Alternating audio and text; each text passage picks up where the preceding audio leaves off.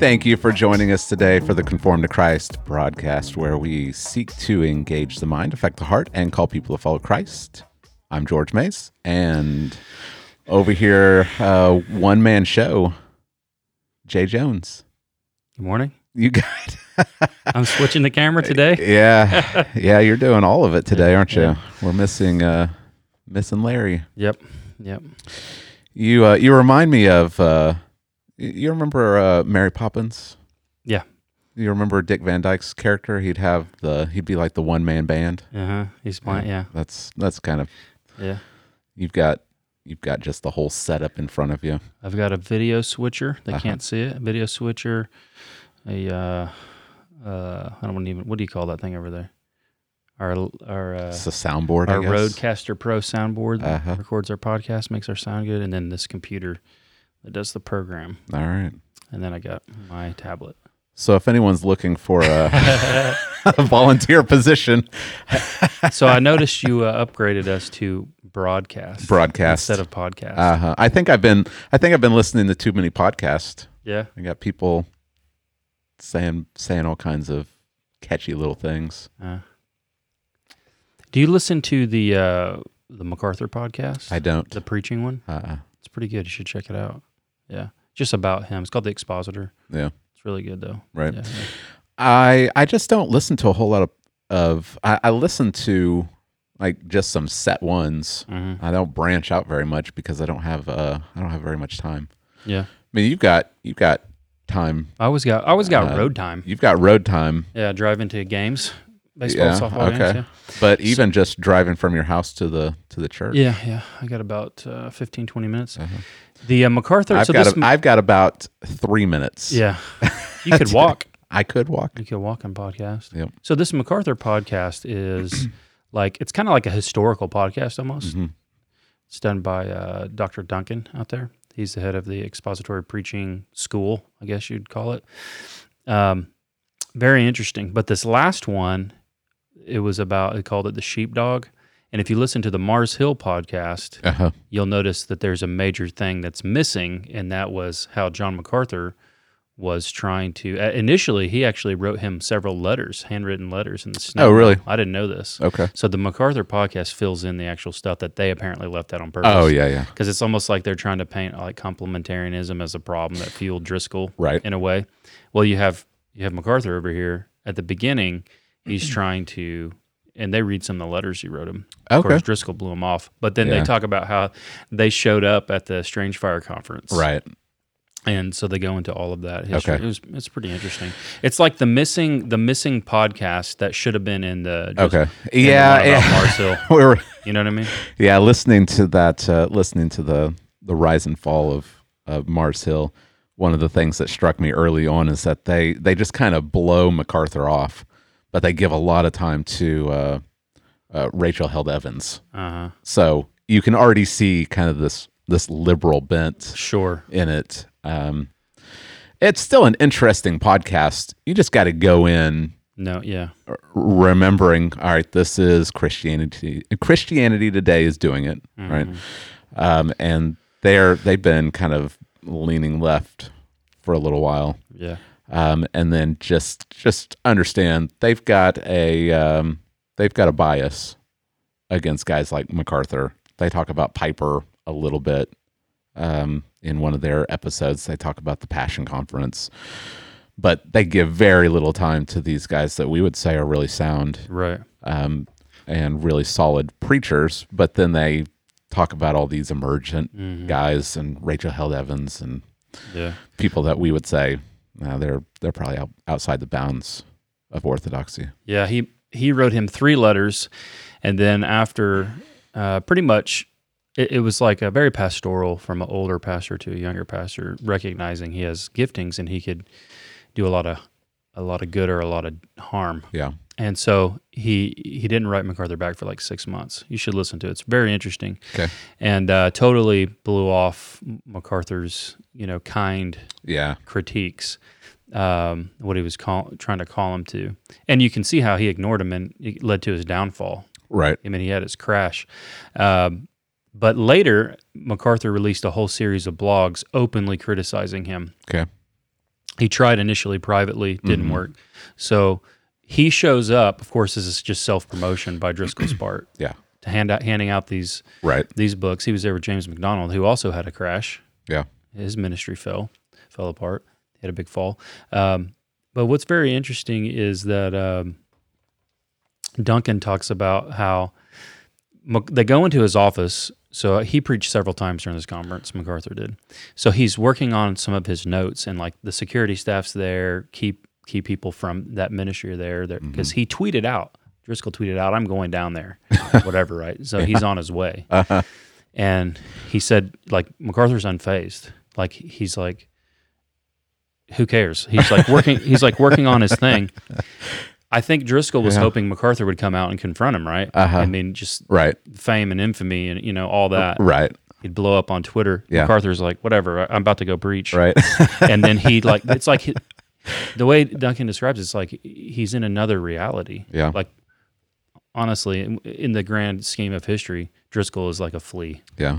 Compared to MacArthur, like an elephant. Yeah. You know what I mean? He's like, I'm preaching. He's like, whatever, bye. And then he goes to do his stuff, and he's out here, Yeah.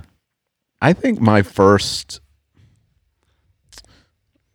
time I heard MacArthur criticizing Driscoll was about his Song of Solomon series that he did. Yeah. And this was when we were in Kentucky, so I was in seminary. And Julie and I tried listening to that series. Did you ever listen to any of that series? No. So here's a married couple in the privacy of our own home trying to listen to this series, and we were like, no, this is too much. Yeah, we weren't able to get very far in it. Yeah. It's just, I mean, he's like the shock guy. Yeah. He believed his own hype. And it's real sad the way that his ministry imploded, and without repentance, he went down to Arizona and started a new church. And it's even worse now. Yeah, I mean, he keeps a list of people that are like on his favorites list at the church. Do you have a list of favorite people at the church, Jay? No. You have like a blacklist, little black book. Whenever someone does something you don't like, well, you're going in the book. That's apparently what Driscoll's doing at this church. Really? It's very cultish. People to ignore. Very cultish. Yeah. Yeah. That's his style, man. All right. Well, I didn't think we were talking about Mark Driscoll this morning, but that's just a little just the way that it goes. Yeah, it's an interesting podcast. What's the name of the MacArthur one? Do you remember what the name of it is? I think it's like maybe just The Expositor, something like that. Okay. It's just like a history. This first season is a history of key things, key moments in his ministry. Okay. I'll have to check it out. This podcast wasn't really about Driscoll. It was about MacArthur as a sheepdog. And so how he always aims to protect his people from these different influences. Yeah. So, okay. Yeah. He's always calling people out, and people always push back against him. You're being too harsh. Right. And then he's always proven right. Yeah. I mean, it's just a pattern. I know. It's crazy. Yep. It's almost as if he's on to something here. Yep. Yeah. All right. Well, what are we doing Okay, today, well, let's today's Text Driven Tuesday, and so we're going to be talking about your sermon from John chapter 19. And we weren't able to talk about your sermon at the end of chapter 18 a couple of weeks ago because I was in quarantine. Yep. So fun times. I listened to it. Took a lot of good notes. Awesome. But didn't get to talk about it. So I thought that maybe as a good segue into what you preached on Sunday out of chapter 19, maybe talk a little bit about chapter 18. And really, I think that we even had a question sent in about Barabbas. And I thought maybe we could spend just a few minutes talking about that. Okay. What do you think about that? Sure. Does that sound all right? All right. Okay, so let's talk about chapter 18 because we're in a narrative, so we don't want to skip over this narrative. So we've got Jesus before Pilate, and that's what your sermon was 2 weeks ago. Right. And this is the end of chapter 18, verses 28 through 40. So let's just, we don't have to spend a whole lot of time on it, so we can get to chapter 19 and what you preached on Sunday, but maybe just talk a little bit about this. I remember your 3 points. I wrote them down again. Okay. Your 3 points. We don't have to go through them, but maybe just hit on them. We've got the blind guides and camels, right? We've got kings and kingdoms of the earth, and then we have Jesus and sinners. Yep. Okay. So we've got the religious leaders. They've had their little, faux trial, like their little mock trial that they've got going on with Caiaphas. Now they're going to take him to Pilate, but something ironic happens when they get there, right? Yeah, and that's where you got that first point about the blind guides and the camels. Yeah, right? yeah. So these they won't go into his like residence. Yeah. For a particular reason. Yeah, right? They said they don't want to go in there because they'll become unclean and they won't be able to keep the Passover. Yeah.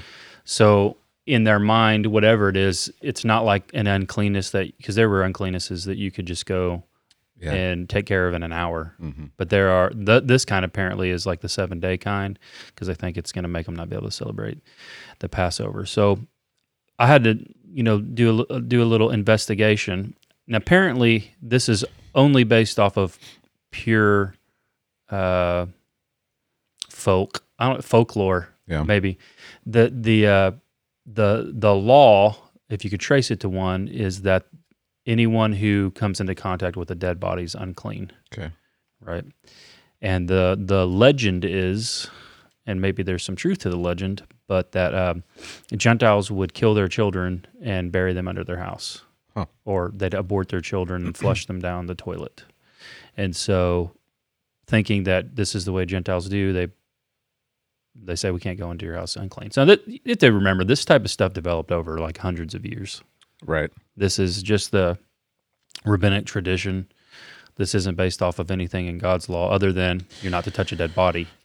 So you can see again this massive hedge that they've created around God's law. Yeah. Yeah, you got me on a quite a rabbit trail. Of course, I was sitting in my bedroom, quarantined, so I didn't have anything else to do. Didn't have anywhere to go. But you got me chasing rabbits because I was wondering, where did they get this? Because even Peter kind of picks up on this in Acts chapter 10, when he's sent for and he's brought to Cornelius's house, and he tells Cornelius, it's that according to our law, I'm not supposed to even come into your house. Right. And I started thinking, where is this? Like it's not there. There's nowhere in the law.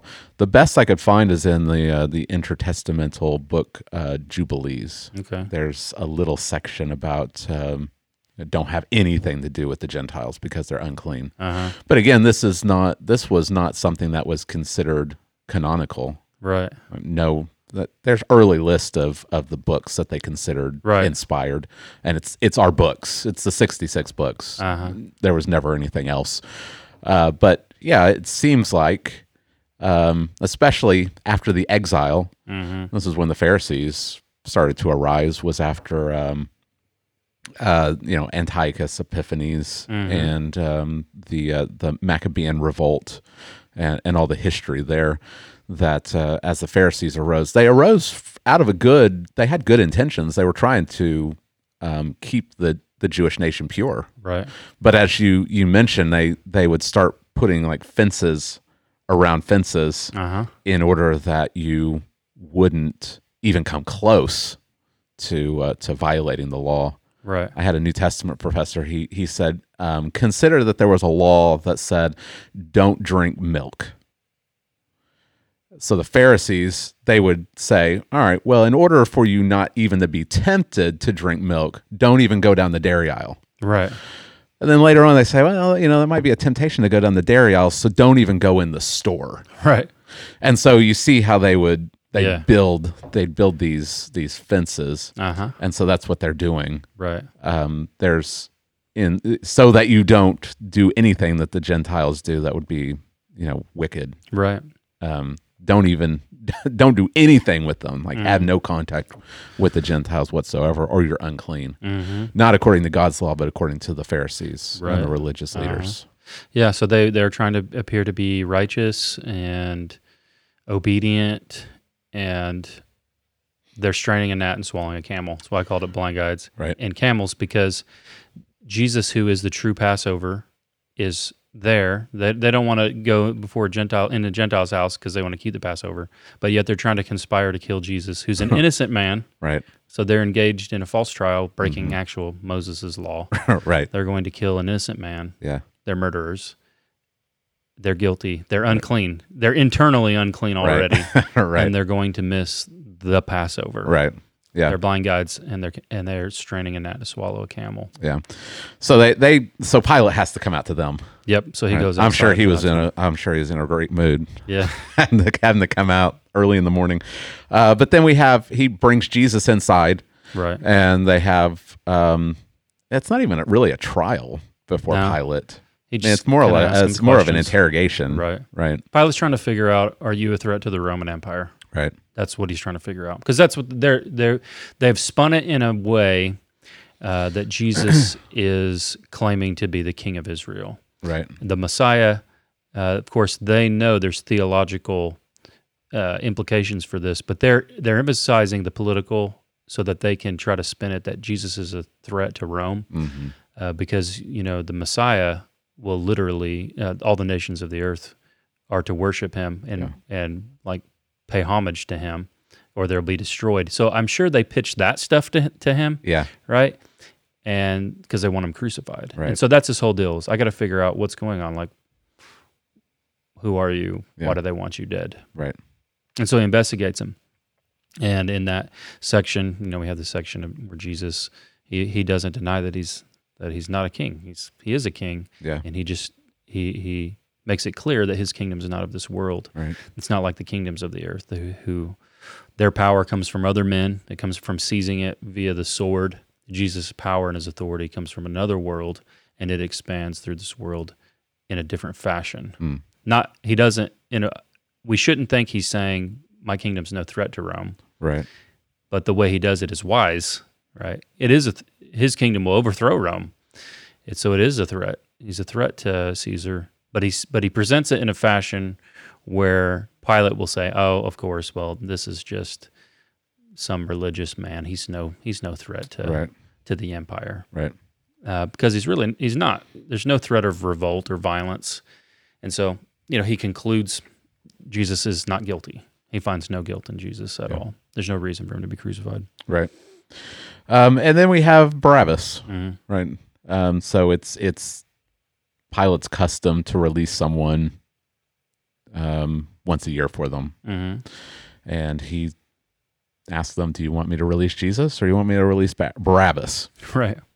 Right. We know the story. They cry out Barabbas. They want Barabbas. Yeah. Right. But there is a theological significance to this, right? Right. Yeah.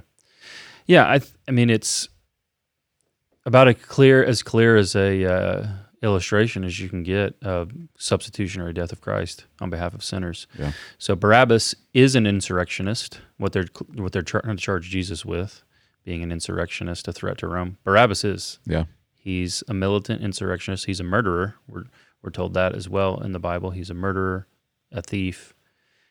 Think of him like a mercenary. He's a threat to the Roman Empire. He's an evil man, and he's what they're trying to spin Jesus into being. right.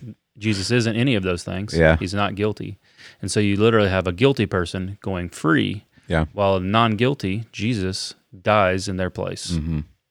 It's also interesting that Barabbas's name means son of the Father. So you got the son of the Father who is actually guilty, and you have the actual son of the Father who is not guilty, taking his place. Yeah. All right. So we are at one of the question that was emailed to us is how does this highlight the fact that the Jewish people are presented with a choice to choose the actual king, Yeah. their Messiah, Uh-huh. or to choose, this insurrectionist who, by them choosing him, they're putting to death their king. Mm-hmm. I thought it was interesting. You go back to Deuteronomy, and Moses, he tells them, choose this day, life or death. Life or death have been put before you. Uh-huh. Choose life. Right. Right. Jesus has just said, a couple of chapters back, that he is the way, the truth, and the life. Uh-huh. He even said in chapter 11, he's the resurrection and the life. Yeah. And here's the Jewish people. They're, instead of choosing life, they're choosing death. Yeah. Right. Mm-hmm. Yeah. Same choice that Joshua gives them at the end of Joshua, right? Choose you this day who you'll serve. Yeah. Yeah. And they constantly are giving lip service to God, Mm-hmm. while at the same time they're actually choosing that which will bring death Yeah. upon them, right? And so we just have another example of that, of when they're presented with the choice. They give lip service to serving God. They don't want to go into Pilate's house lest they become unclean and not be able to celebrate their, the Passover. Uh-huh. But they're actually choosing death, right? Yeah. Yeah. Good.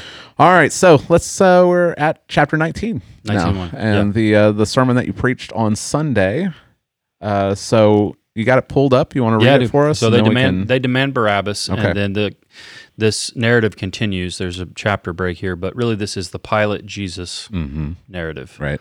So after they demand Barabbas, Pilate, text says, then Pilate took Jesus and flogged him, and the soldiers twisted together a crown of thorns and put it on his head and arrayed him in a purple robe. They came up to him saying, "Hail, King of the Jews!" and they struck him with their hands. Pilate went out again and said to them, "See, I am bringing him out to you, that you may know that I find no guilt in him." So Jesus came out, wearing the crown of thorns and a purple robe. Pilate said to them, "Behold the man." When the chief priests and the officers saw him, they cried out, "Crucify him! Crucify him!" And Pilate said to them, "Take him yourselves and crucify him. I find no guilt in him." The Jews answered him, "We have a law, and according to that law he ought to die because he has made himself the Son of God." When Pilate heard this statement, he was even more afraid. He entered his headquarters again and said to Jesus, "Where are you from?" But Jesus gave him no answer. So Pilate said to him, "You will not speak to me? Do you not know that I have authority to release you and authority to crucify you?" And Jesus answered him, "You would have no authority over me at all unless it had been given you from above. Therefore, he who delivered me over to you has the greater sin." From then on, Pilate sought to release him. But the Jews cried out, "If you release this man, you are not Caesar's friend. And everyone who makes himself a king opposes Caesar." So when Pilate heard these words, he brought Jesus out and sat down on the judgment seat at the place called the Stone Pavement, and in Aramaic Gabbatha. Now it was the day of preparation of the Passover. It was about the 6th hour. He said to the Jews, "Behold your king." They cried out, "Away with him! Away with him! Crucify him!" Pilate said to them, "Shall I crucify your king?" And the chief priests answered, "We have no king but Caesar." So he delivered him over to be crucified. All right. Well, again, this is one of those stories. You especially if you grew up going to church, you grew up hearing this story, and that's one of those dangerous passages of becoming so familiar with it that you lose sight of what's going on. You took this in a direction that I wasn't necessarily expecting, though. Really? It's absolutely what's going on. And you discuss the sovereignty of God. Yeah. Now, why did you discuss the sovereignty of God in this story about Jesus before Pilate? Because I don't think a lot of people are thinking about that. Right. Well, what kind of got me thinking about it is first the way that he's treated by these soldiers. Right, they weave together a crown of thorns and they jam it on his head. Now you can think of it in one of two ways. You can think, well, this is just a method of being cruel and mocking it. It has no meaning at all. Or you can see that there is a connection. Well, there is a connection. So you can look at the connection, as we'll talk about, and you can see the connection to the beginning of the Bible as pure random chance. Or I think what is likely is that you see in the connection that God has guided human history in a fashion to where the soldiers do exactly what they did in order to communicate some great theological truth. Yeah. So I'm not a fan of luck. I think it's ridiculous. I think luck is ridiculous. I think it's clear. And then I think also what queued it up even greater was how Jesus answers Pilate. Okay. When he thinks he's in charge. Pilate thinks he's in charge, right? He's like, why aren't you talking to me? I'm the one in charge here. I have authority to crucify you or let you go. And Jesus answers him, not really. You're really not in charge here. Yeah. You're only doing what has been given to you to do. Okay. And so that is the sovereignty of God again. Right. And then the third one is more of a implication. What can make someone believe in Jesus? Like if these people won't, well, there's only one way. That's if God performs some divine rescue. So I don't know. If that is a good explanation as to my the method, the train of thought as I was looking at the passage. Okay. All right. Well, I mean, I see it. Yeah. I see it. And you started out your sermon by talking about 9/11, and I thought that it was anecdotal. Right. So I thought that was really good because 9/11 is this massive event in American history. We just remembered the 20th anniversary on Saturday, and but it had a particular impact on the course of your life. Right. Yeah. And I find that to be really interesting. Yeah. Yeah. So, when it happened, I was in college.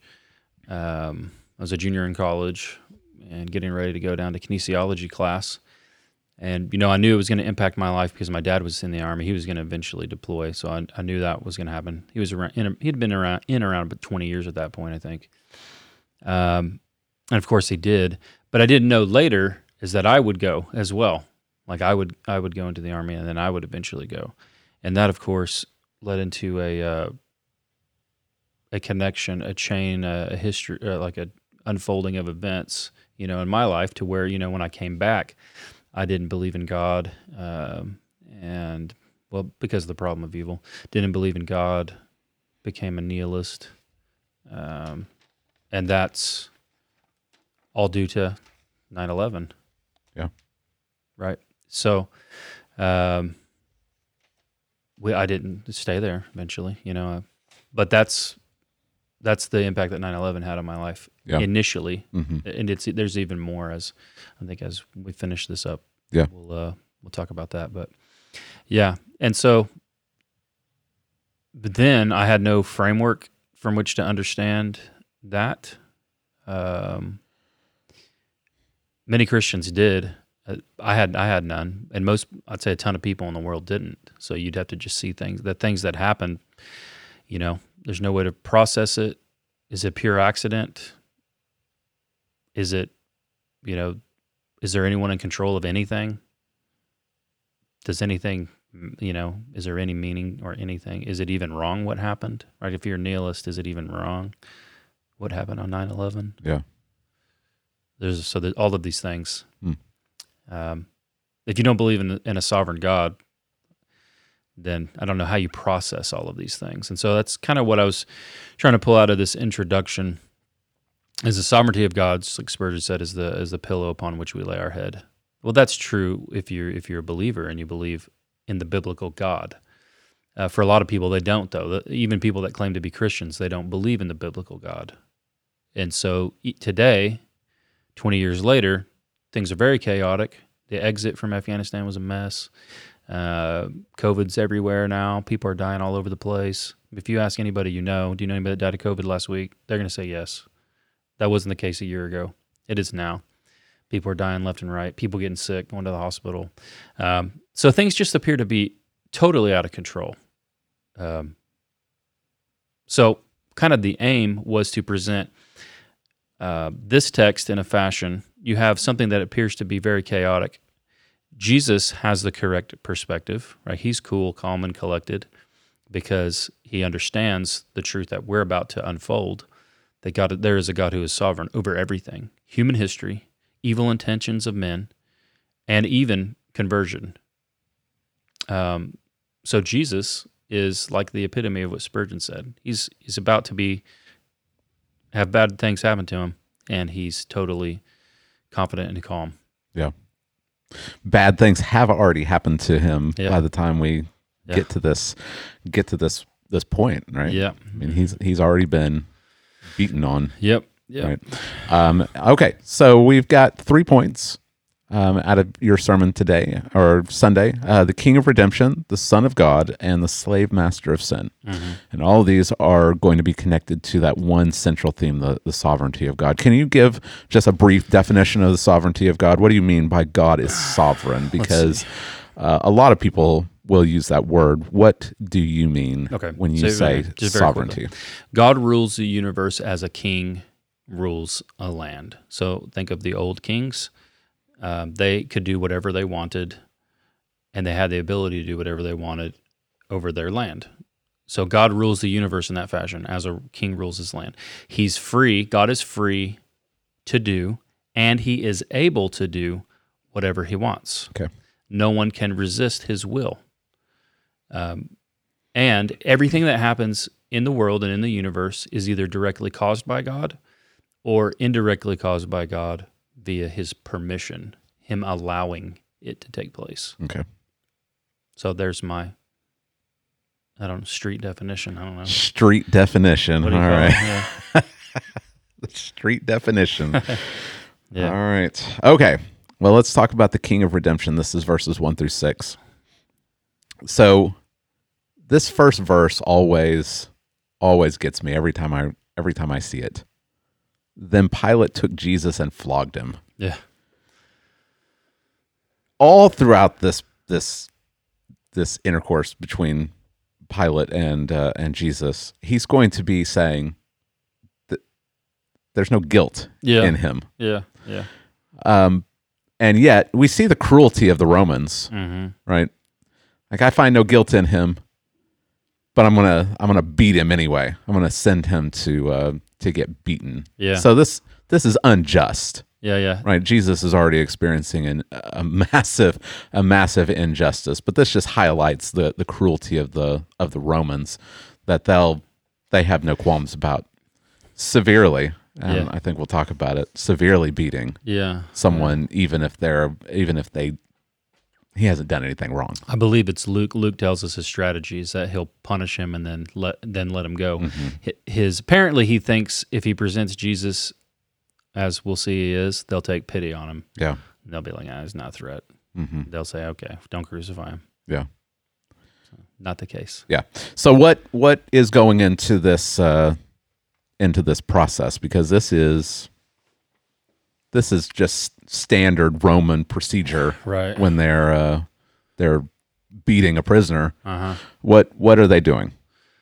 So they strip you naked, tie you to a pole, and then they would take out their whip. They have this Roman whip that has like 9 or more leather ends on it, and then the inset in that would be pieces of metal, like think of like ball bearings or something like that, or smaller ball bearings.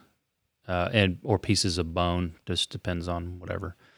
And then, so these guys are just professional soldiers. So think about a guy like a Major League Baseball player swinging a baseball bat, except he's swinging a whip, and they whip you head to toe, literally from your heels to the top of your head. And then they would roll you over and do it on your stomach side. You're going to get it everywhere. And the historians record that when these whips hit, they hit with such force they would completely lacerate your body open, and sometimes rip away flesh so severely that your internal organs would be visible. And so they would whip Jesus like this, head to toe. Yeah, This would sometimes kill people. Right. They had orders apparently to stop before they got to that level, but this is the best explanation as to why Jesus dies so quickly on the cross, why he can't even carry his cross up the hill. Yeah. He's at this point already lost severe amount of blood. Right. And would be virtually unrecognizable as a human being. Yeah. His face swollen and beaten. People have different opinions about the Passion of the Christ movie. Yeah. The Mel Gibson movie. I certainly had problems with people saying this is the greatest evangelical tool, Right? But it does give a very graphic portrayal of what's going on. I mean, the scene where they are flogging him is difficult to watch, Right. because of how historically accurate it is. Yeah. Yeah, and this is what they are doing to him, as a prelude to Pilate bringing him out and saying, "I find no guilt in him." Right. Right. Yeah. I mean, it's not in the text, but you got to think it's meant to be fear-inducing too to the Jews that have showed up. Right. Like, you're not going to disrespect Pilate. Right. This is the guy who's sent out into a crowd of people that were protesting him, soldiers dressed up like Jews, and started stabbing people in the back. Yeah. This is not a good guy. Right. Yeah. Yeah. Don't think because like sometimes Pilate is presented as this like limp-wristed guy. Yeah. He's a cruel person. Right. Yeah. Yeah. It's sometimes he's presented almost like we should pity him for the position that the religious leaders are putting him in. They're all wicked. They're all pursuing their own means to an end. Yeah. Right. And Pilate is the same. He's not a good guy. I think it's in Luke where the people come and ask Jesus about the people that Pilate killed in the temple. I think. Yeah. I think it's in the temple. He killed some people. Probably when he was robbing the treasury. Right. Because he robbed the treasury in order to build an aqueduct. Yeah. Yeah. Good guy. Right. Really respected. I'm sure they all around they all appreciated each other. Yeah. But the soldiers do something even worse, right? Yeah. So they got to have their fun. So the scene of him would be like just grotesque. It'd gross most people out. Right. So they weave together a crown of thorns. And these thorns, probably date palm thorns, they're like as long as a human hand. Right. Like 6 or 7 inches long, I guess. Yeah. And they weave together a crown of thorns, and they cram that on his head, and then they take off probably one of the soldiers' cloaks. It's purple, which is the color of royalty, and they put it on Jesus, and then they start to bow down and they genuflect in front of him, like you would if the emperor came to town. They start to bow down to him, and they're mock worshiping him. Hail the King of the Jews! Right. And they're having their fun in their games. They're striking him and stuff while they're doing this and laughing, no doubt laughing and having a great hysterical time. And it just shows again like how bad the human race is. Right. We're not basically good. Yeah. When God removes restraint off of a people, humankind runs rampant, does just unimaginable evils. Yeah.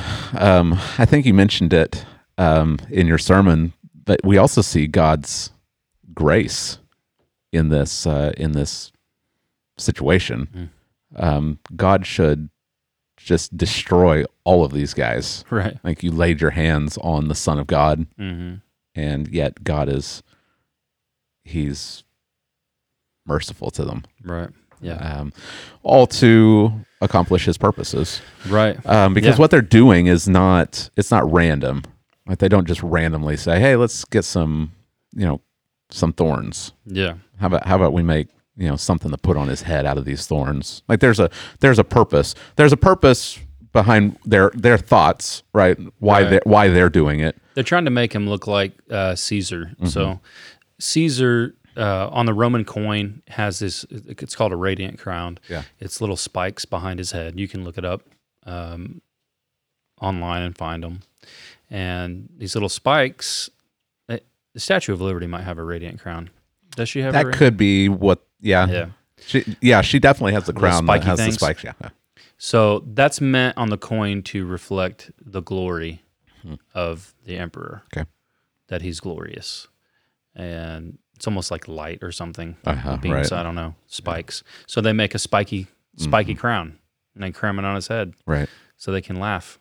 So, look at their creativity. Right. They laugh and they mock him. Yeah. But there's something else behind it, right? Yeah. I mean, what's really behind it is It's either, like I said, the biggest coincidence ever and pure luck. Right. It can't, but it's not that. Yeah.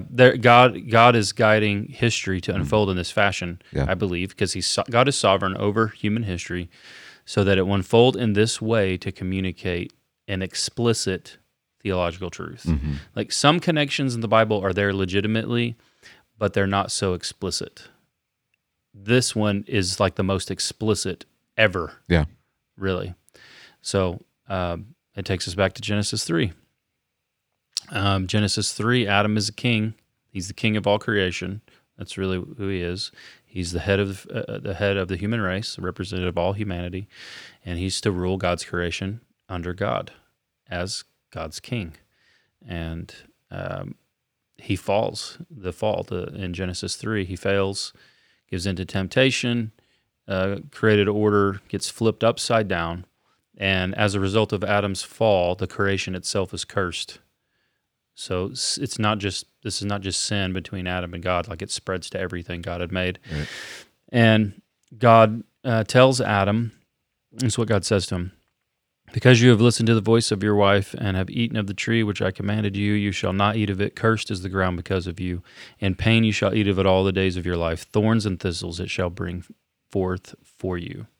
So thorns and thistles are a sign of the curse, of the fall. Right. Of cursed creation. And so the Roman soldiers, unknowingly, they crown Jesus in glory as the king who is taking the curse of the fall upon himself. Yeah. So it makes an explicit theological picture, right? The best one. Can you even think of a better one? Right. That this second Adam, Jesus as the second Adam, the king of creation, the rightful king of creation, the head of the federal head of new creation, is taking upon himself not just the sins of all his people, he's literally taking on the curse of all of creation in order to redeem it. Yeah. And, unless, people might think, you're kind of grasping at straws. I looked up thorns in a concordance, and this is a consistent picture of the curse. So in Deuteronomy, when the curses are being pronounced upon Israel for disobedience to the law, if they fail to keep the commandments, the land will no longer bear fruit for them; it will bear thorns. So you see it all throughout the prophets, that this is a picture of cursing, thorns. And so I like that connection. I hadn't really thought about that before, but that was a really a great connection to see that Jesus is being crowned with the symbol of the curse. And then Pilate brings him out. And just think about the image of what you would be seeing at this point. Yeah. You'd be seeing a human. He says, "Behold the man." Right. There's theological meaning to that too. That Jesus is a true man. Yeah. But he's bloodied head to toe. He looks like it's a spectacle, a wonder, a spectacle. Right. Eaten head to toe, bloodied, blood dripping, a crown of thorns, his face swollen, eyes probably barely open. Yeah. Looking like marred, like the image of God is totally marred. Yeah. Again, the truth that's communicated is so profoundly explicit. Right. Like this is what sin has done to the human race, and Jesus is the picture of it. Right. Yeah. The scripture reading on Sunday was Isaiah 52 and 53, and as many were astonished at you, his appearance was so marred beyond human semblance, and his form beyond that of the children of mankind. This is the picture of Jesus being brought out, just disfigured, just his bloody pulp. Yeah. I can imagine, they put this, they beat him, they flog him, he's lacerated and bleeding, and then they put this robe on him. Then they rip this robe off of him. That just causes even more pain. And this is, the picture of the Son of God doing this in the place of sinners. Yeah. It's astonishing. I mean, this is not human invention, right? This is, like you said, the sovereignty of God that is guiding human history to this point. And it's just the amazing grace that's found in Christ. Yeah. Yeah. Yep. All right. So we have the King of Redemption, the next and it's something to really dwell on, too. Like, it really is, yeah. That God is in control of history. Right. Like history is unfolding according to God's plan to make you focus on this, that everything is about, in the Bible, is about Jesus. Yeah. And the only way all these lessons can be taught is if God is sovereignly in control of the things that are taking place. Right. And that doesn't stop after Jesus resurrects from the dead. Right. So it's important for us to know that, so we can, when things are going on in our life, that we don't become anxious, that anxiety doesn't overcome us to the point of despair. This is the worst thing that ever happened in history. Yeah. There's no comparison. I mean, this is infinitely the worst thing that has ever happened. Yeah. And God is sovereignly in control of everything that happens. So if this is the worst thing that's ever happened, and God is sovereign over it, that it's all happening according to his purposes and his plans, then we, as we experience lesser things, lesser evils, we can also be confident that God is sovereign, right? That he's guiding human history. Yeah. Everything that's happening. I mean, I pity the people who, if they're allowed to, write history books about the last couple of years. Right. Because we're just seeing these massive historical things happen. Yeah. And it's easy to be overwhelmed by these things and think that it's all out of control, like you said. And yet God is in control. He's guiding history. Yeah. That's right. Yeah. That's right. All right, so the first section was the King of Redemption. We see Christ clothed in the signs of the curse, but he's actually redeeming his people. Yeah. The second section, verses 7 through 11, is we see the Son of God. Yeah. And the title of this section just comes, from the text. They bring him back out, or he brings him back out. See, there's no guilt in him, and they protest again. No, we have a law, and according to this law, that he ought to die because he's made himself the Son of God. He's blasphemed by making himself. Let me ask you a question, and this is going to be just kind of speculation. Do you think Pilate is toying with them? Like he knows what they want. He knows why they want it. Yeah. Do you think that he's kind of playing with them at the same time? Like, he's a cruel guy. Yeah. Do you think that there's a little bit of that going on? I think what he's doing is he's trying to. It could be that the Jews, they see themselves as so righteous, right? Above Gentiles, right? You won't even come into my house, right. And so he brings out a non-guilty man, and he makes them repeatedly demand publicly, right, that what he says, he's not guilty. Because Pilate doesn't have any qualms about putting to death an innocent Jew. Oh no, like these guys are crucifying people left and right. He's not going to be kept awake at night. No. With a guilty conscience. I killed an innocent man. He's killed plenty of innocent people. In his climb up the ladder, he may have personally killed innocent people, right? I was just wondering what you thought about the interaction. I think he's just trying to make them say it over and over publicly. Yeah. So he can expose them as not really being so righteous. Yeah. Yeah. Don't come into my house. Right. Yeah. All right. So they're still saying away with him. Right. They still are protesting. And now their real reason is coming out, right? Right. Yeah. And you can see their reason is blasphemy. They're saying he's blasphemed by calling himself the Son of God. The law against this is Leviticus 24:16. But Jay, we all know that Jesus never claimed to be God, Right. right? Yeah. Isn't that a common argument? Right. Jesus never claimed Yeah. divinity. Mm-hmm. Yeah. And so this is their reason. Whoever blasphemes the name of Yahweh shall be put to death. Mm-hmm. And so that's what they're saying. They're saying he's blaspheming Yahweh's name somehow. We don't have to go back and read this, but Jesus makes it very clear what he's claiming in John 5. In John 5, after they question him how he heals on the Sabbath, he pretty much says this: I work as the Father works. His work and mine are equal. I say what he gives me to say. Our words are equal. I have the authority to judge. He's giving me all authority to judge humanity. I raise the dead and give them life. So he's claiming explicitly equality with God. Yeah. And so they know it. Yeah. So there's really no question. They know what he's claiming. At least twice in the book of John, they say you're making yourself equal with God. Yeah. Like the religious leaders know better than the modern day liberal. Right. And he never denies Right. that's what he's doing, because that's what he's doing. Right. Very clear fashion in a number of ways. Yeah. So, yeah. Now this is interesting. Mm-hmm. Right.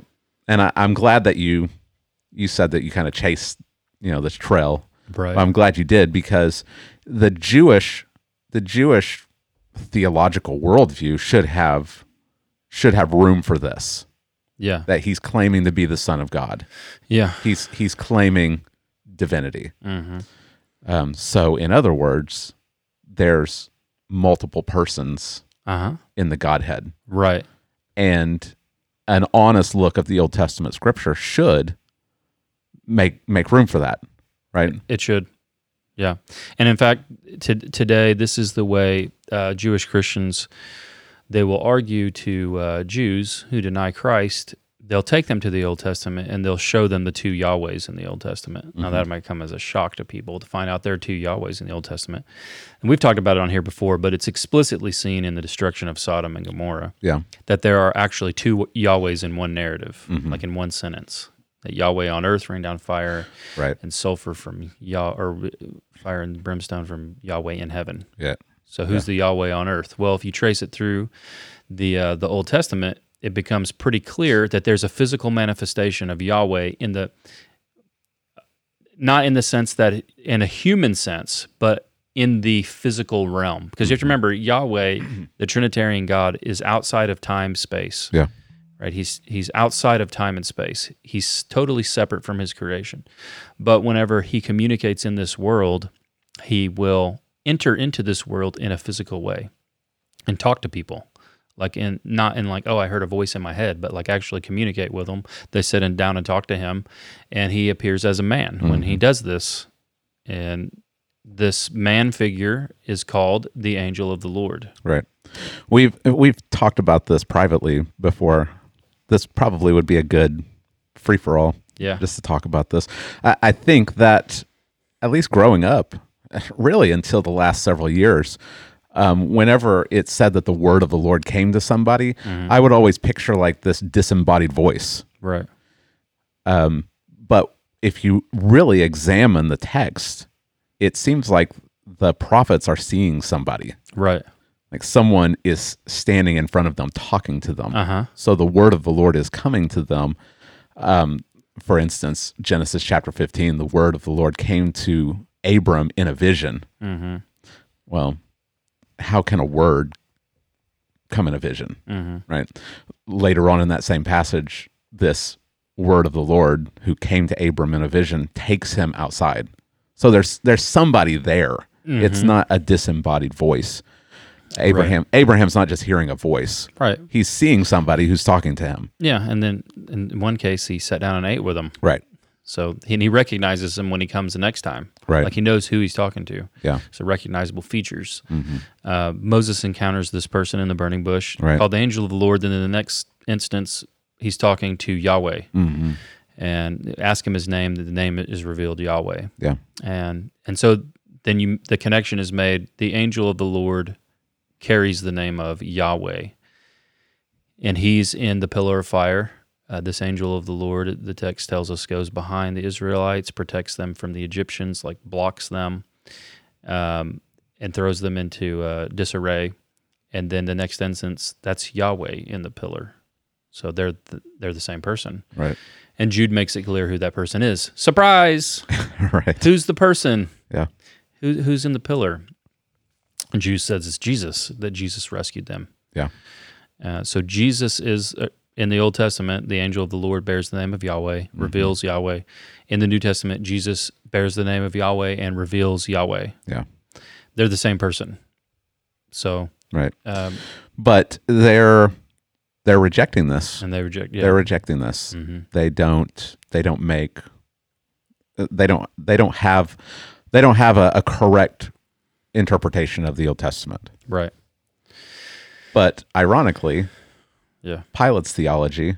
Well, yeah, this is what's really ironic about this. He does make allowance for this. There is room for this kind of idea in Pilate's theology. Yeah. So Pilate, of course, is a pagan. Mm-hmm. He's Roman. He believes in the Roman pantheon of the gods, and in the Greek pantheon, the Roman pantheon, their gods visit men all the time in human form, and sometimes they have children with them. And these demigods walk the earth, right? And so he takes it serious. It appears he's like he's kind of afraid. Do they say that he's the son of God? And he's like, well, hang on a second. You know what I'm saying? Yeah. And so his wife already had a bad dream, so he's already a little bit afraid anyway, apparently. Mm-hmm. And then he sees he's not guilty. He's talking about he's a king, and then here they are. They're saying he's some divine son of God. Right. So he takes it serious enough to examine him. So he takes him back in again, talks to him, examines him. This time Jesus won't say anything. He just stands there. And as he's just standing there, Pilate's like, hey, don't you know that I have authority to free you, or I have authority to crucify you? Like, don't you know I'm in charge here? I can do with you what I want. And then Jesus speaks up, and he says, the way he answers is, like, you're not really in charge. Yeah. You have no authority over me except for that which has been given to you from above. You can only do with me what's been given to you to do. You're not in charge here at all. Yeah. That's Jesus' answer. So it's an interesting answer to think about. Right. Right. Right. So Jesus, again, is asserting God's sovereignty. Right. Yeah. Over this whole situation. Mm-hmm. Pilate, the one who thinks he's in charge, isn't in charge. Yeah. Whatever he does because that's what God gave him to do. So is Pilate a slave to God's and that brings sovereignty? us up, right? That's the question. Does it bring up? Is he not guilty then, if he's doing what God has given him to do? And the answer is right here in the text. Therefore, he who delivered me over to you has the greater sin. Right? He's not saying you're alleviated from responsibility. He just says, look, there's categories of degrees of sin and guilt. You have some. Mm-hmm. Those who delivered me over to you have more. Yeah. Right? So Judas has more, possibly more than anyone, because he has been exposed to the greatest revelation of any of them. The next would be the leaders of the Jews, because they have revelation as well. Pilate, in comparison, doesn't have that level of revelation given to him. Right. But yet he still does. And I think it's Paul that says that Jesus gave a good testimony before Pilate. Mm-hmm. So there's more than what we're given in the text. Yeah. I think Jesus, his testimony that he gave is enough to Pilate. He is a king, but not from this earth. Right. Right. His authority doesn't come from here. He has a different kingdom. And so he'll do exactly what God has given him to do. He's not really the one that's in charge of Jesus' history, of his life, and he still bears guilt for what he's about to do. So, how do we understand this? Well, so there's a theological term for it. We talked about it. It's called compatibilism. And all this really means is that God is sovereign over everything, even the sinful choices and decisions of men and their sinful actions. And yet, at the same time, men are accountable for what they freely do. Is this just a theological category, or can we actually see this in the Bible? Yeah, you can see it in the Bible, but the other thing to remember about this is that in this biblical view of God's sovereignty and man's responsibility, men act freely according to their nature. right? God doesn't put any evil inside the heart of man.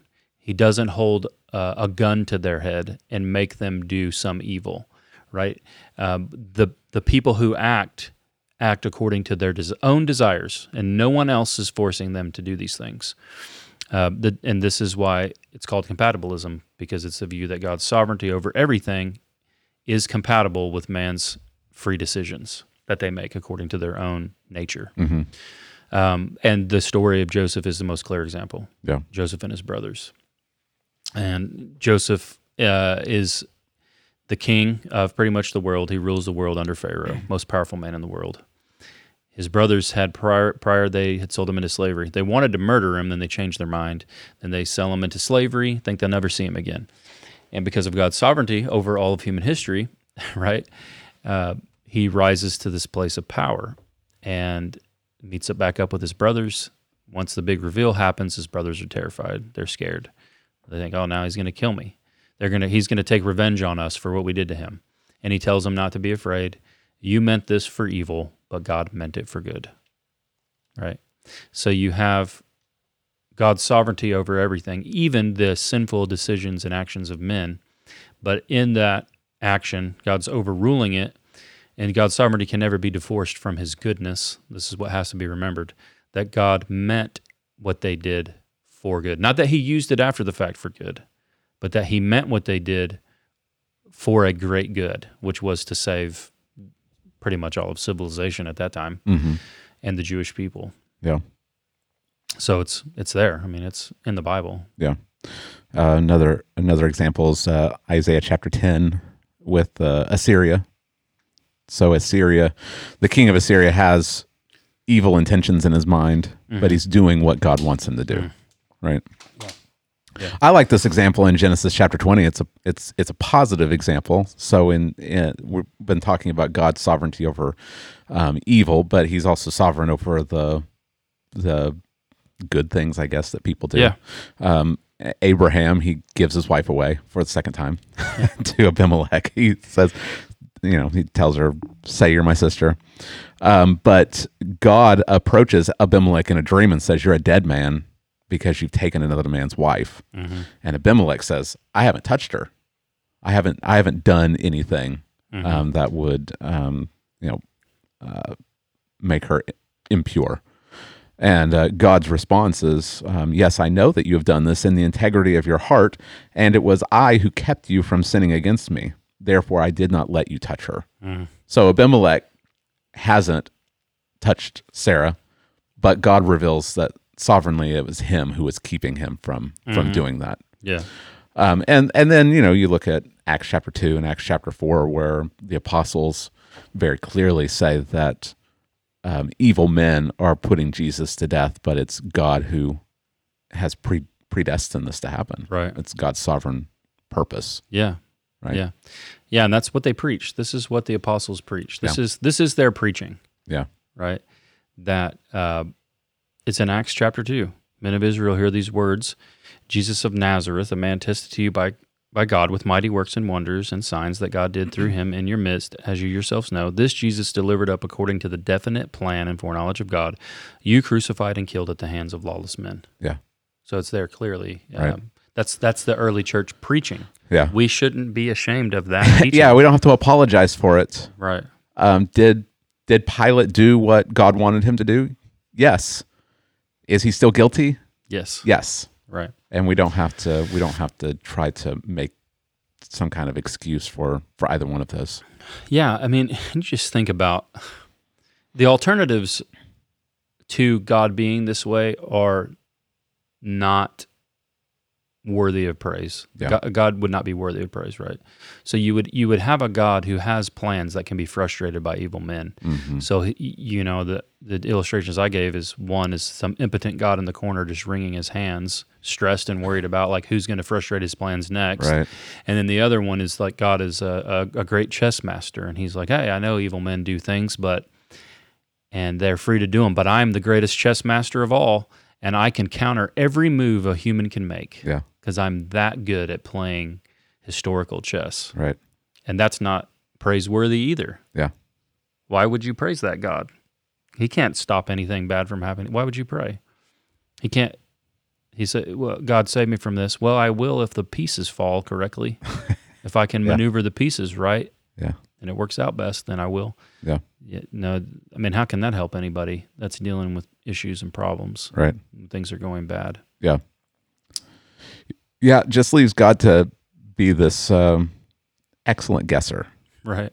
And that's why the prophecies of the Old Testament are so specific, is because God he's really good at guessing. Right.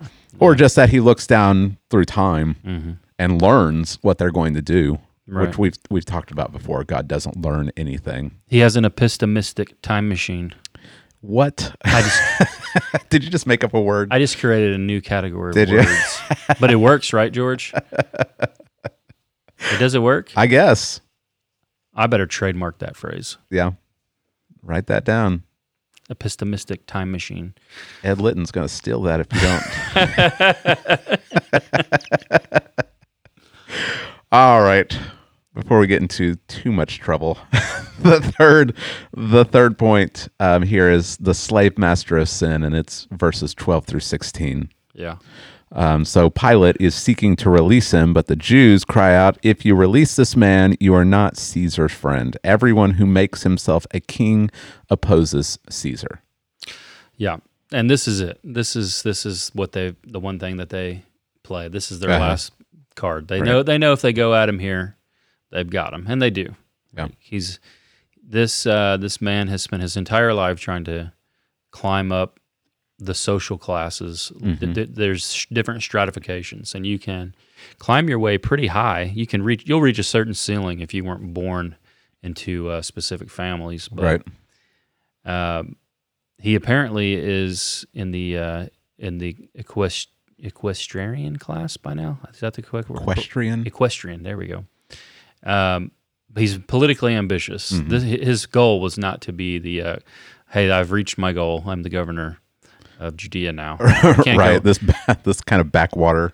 Right. No doubt he would want to go to Rome and maybe eventually become a senator. Who knows? Right. But he wants to go as far as he can, and he apparently maybe has the title friend of Caesar. It's like an unofficial title. Yeah, you got me researching this. Yeah. Looking it up. This was, I guess, a title that would be given to these provincial governors. Right. Yeah. Those that were shown to have been in allegiance, loyal to Caesar. Right. And they say, you're not a friend of Caesar if you don't. Right. You got a man here claiming to be king. And see, Pilate, he's already in the doghouse, right, as it were. Yeah. Like he's already had some problems that is on Caesar's radar. Right. Yeah. And so he's at the same time he's trying to prevent a riot. He doesn't want any more. Yeah. Because here's another black mark on his his record, and so he's trying to avoid this because he could be demoted. Yeah. He could be brought back to Rome, not in a good way, right? Yeah. And apparently, that if it got back that you were disloyal, Caesar was a very suspicious person. Paranoid, maybe even. Yeah. I mean, I think all of the emperors were paranoid. Probably. Everybody's trying to be the emperor. Right. And easily, like, whatever, just I'm not even going to worry about it. And how I'm not going to worry about it is just take care of him. Yeah. Get rid of him. Right. He's done. Yeah. So, yeah, that's what they do. They say, they're threatening him. We're going to send word back that you're disloyal to Caesar. Here's a guy who's claiming to be king, and you had the opportunity to put him to death, and you didn't. Right. Is something going on? Yeah. There's some kind of conspiracy. Yeah. And so the slave master of sin for him is, he's politically ambitious. Everything he does in his life, it is controlled by this one thing. Yeah. And he'll even kill innocent people to see it accomplished. Yeah, he's got the fear of man. And so that's controlling him, even, in this situation. He's counting the cost. He knows Jesus is innocent, and he loves himself more than to do what's right and just. Yeah. He even thinks this guy could be more than a man. Yeah. I mean, it's not in John's gospel. It's in Matthew's gospel that his wife has a dream. Yeah. And sends him a note saying, "Have nothing to do with this man." Right. I think she says something like, "I've suffered greatly on his account." In a dream. He's got them, saying he's made himself to be God, and even Jesus' response to him when he asked him, it probably. It shouldn't fill him with much confidence. It should stagger him a little bit. Right. To say, I mean, who does that right before you're about to be crucified? Yeah. Like this guy he's not begging for his life. He's not, he doesn't seem afraid. Mm-hmm. There's something different about this guy. He's not a normal prisoner here. Right. Yeah. Yeah. And so you can just see how completely enslaved he is. Right. To his own sin. Yeah, he would rather kill, even in his own theology of if Jesus is a demigod. Right.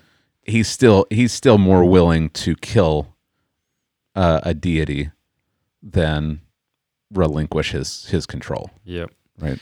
Yeah. And the Jews also reveal it. The leaders of the Jews, in particular, the chief priest. This statement that they make, he brings them back out. Behold your king. They keep crying out, crucify him, crucify him. And then the chief priest stands up, representing really the people, the nation. And this statement, I think it's one of the saddest statements in the Bible. We have no king but Caesar. Mm.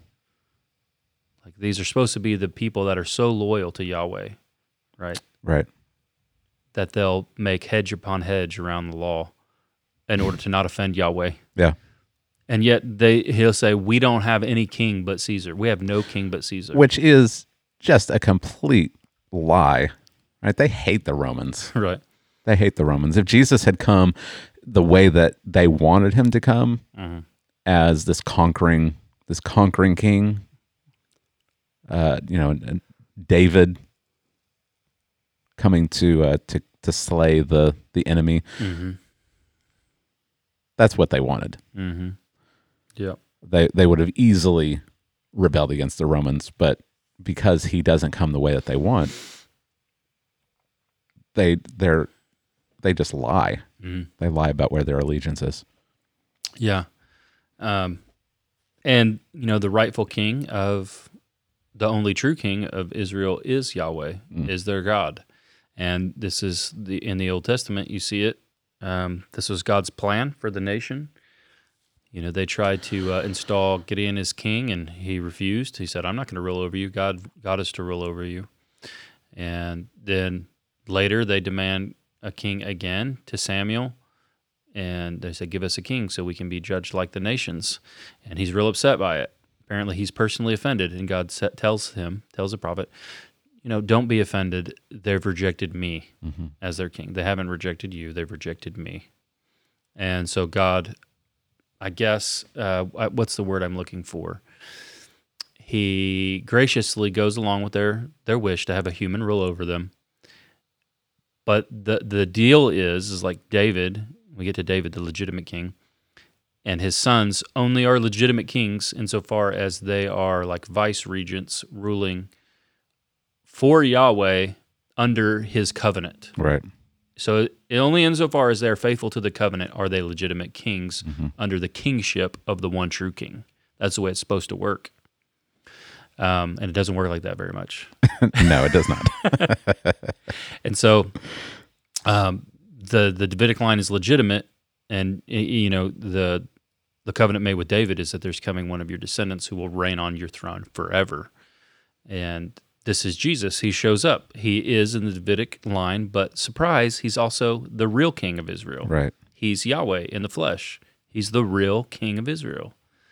And he's standing there in front of them. Even Pilate tells them, there's so much like irony that's built into this, the way it plays out. Right. Behold your king. Yeah. Well, he's joking, but he's speaking the truth. Yeah.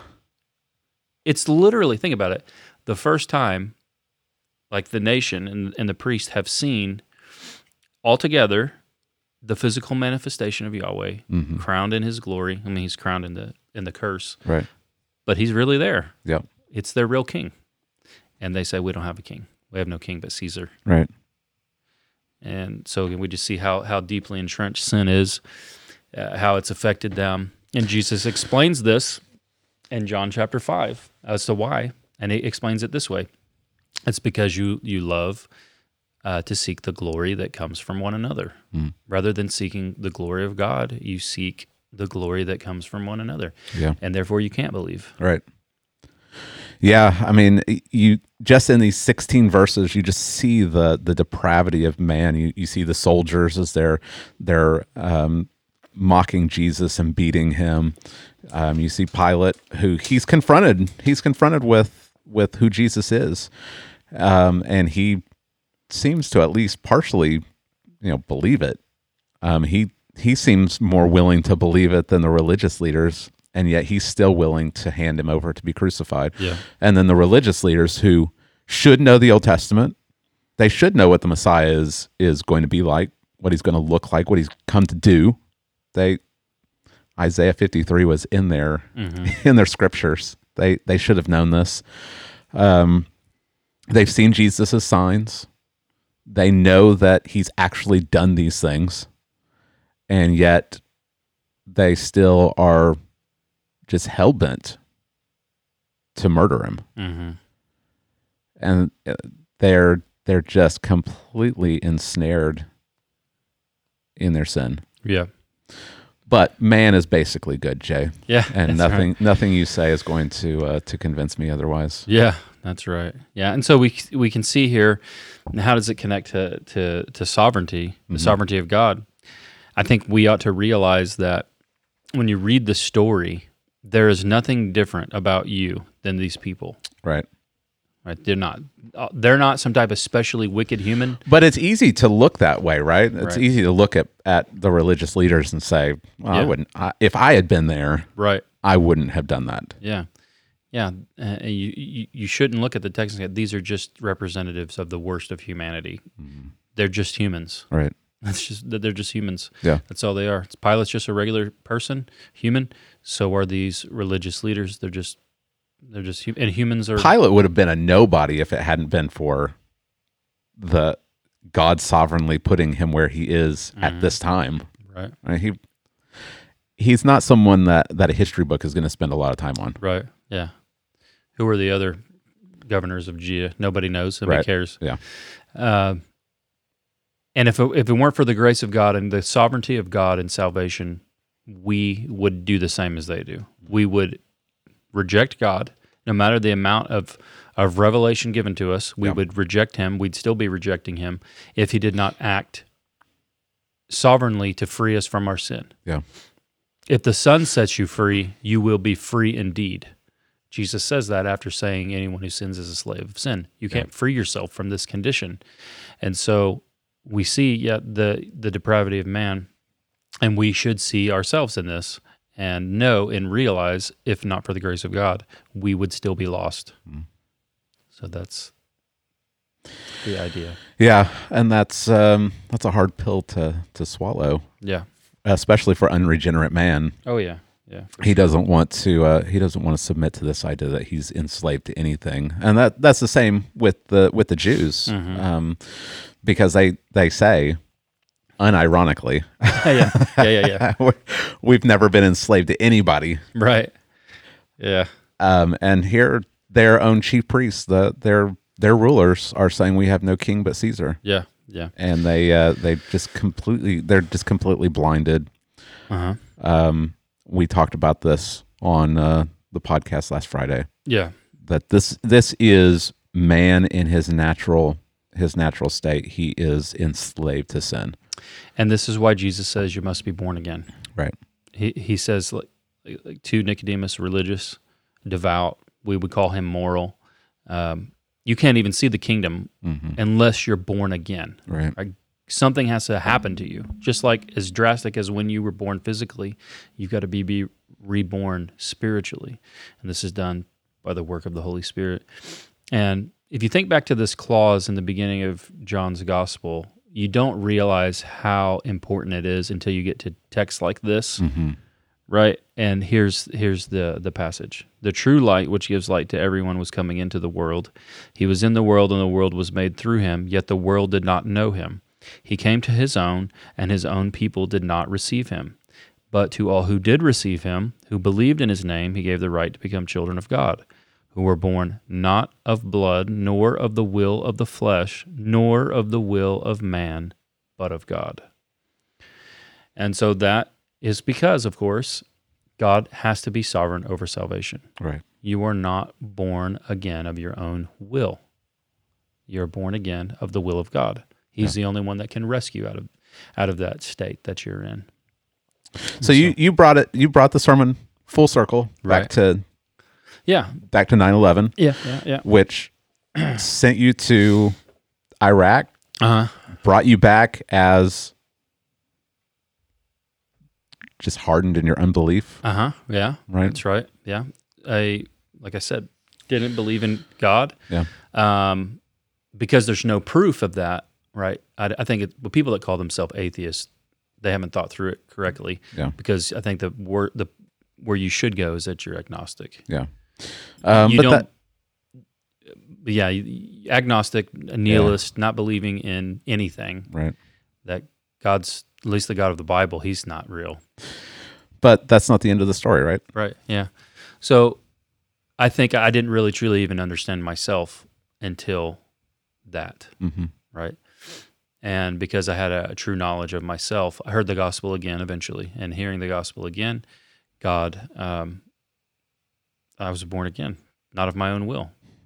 Right? I wasn't even thinking like, oh yeah, that's a great idea. I think I'll just become a Christian today. Right.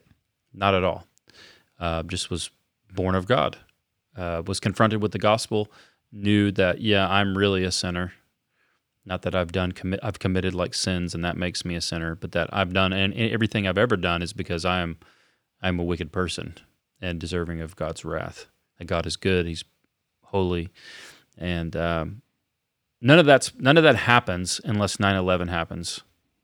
It's interesting to look and see how all these things connect in your life. Yeah, God's sovereign over human history, even the evil intentions of men, and He was sovereign over my salvation. So it's pretty awesome. Yep. Yeah, That's just I think we'll spend eternity just recounting the sovereignty of God. Mm-hmm. There are probably millions, probably billions of things that all fit together. Yeah. In this great tapestry that we individually just cannot see. But God is sovereign over all history and over the thoughts and intentions of man, the actions of even evil men, and He's going to accomplish His purposes in Christ. Yep. That's good. Yeah, so instead of arguing over God's sovereignty, we ought to glorify God over His sovereignty. So thank you for joining us today for Text Driven Tuesday, and I hope that this has been beneficial for you. Jay, you're taking a break now, aren't you? Yes. I'm excited, buddy. On Hebrews. I'm excited. We're going to start Hebrews. Yeah. All right. Well, if this has been beneficial for you, please like, subscribe, share, get the word out, and hopefully this helps you to become more and more conformed to Christ.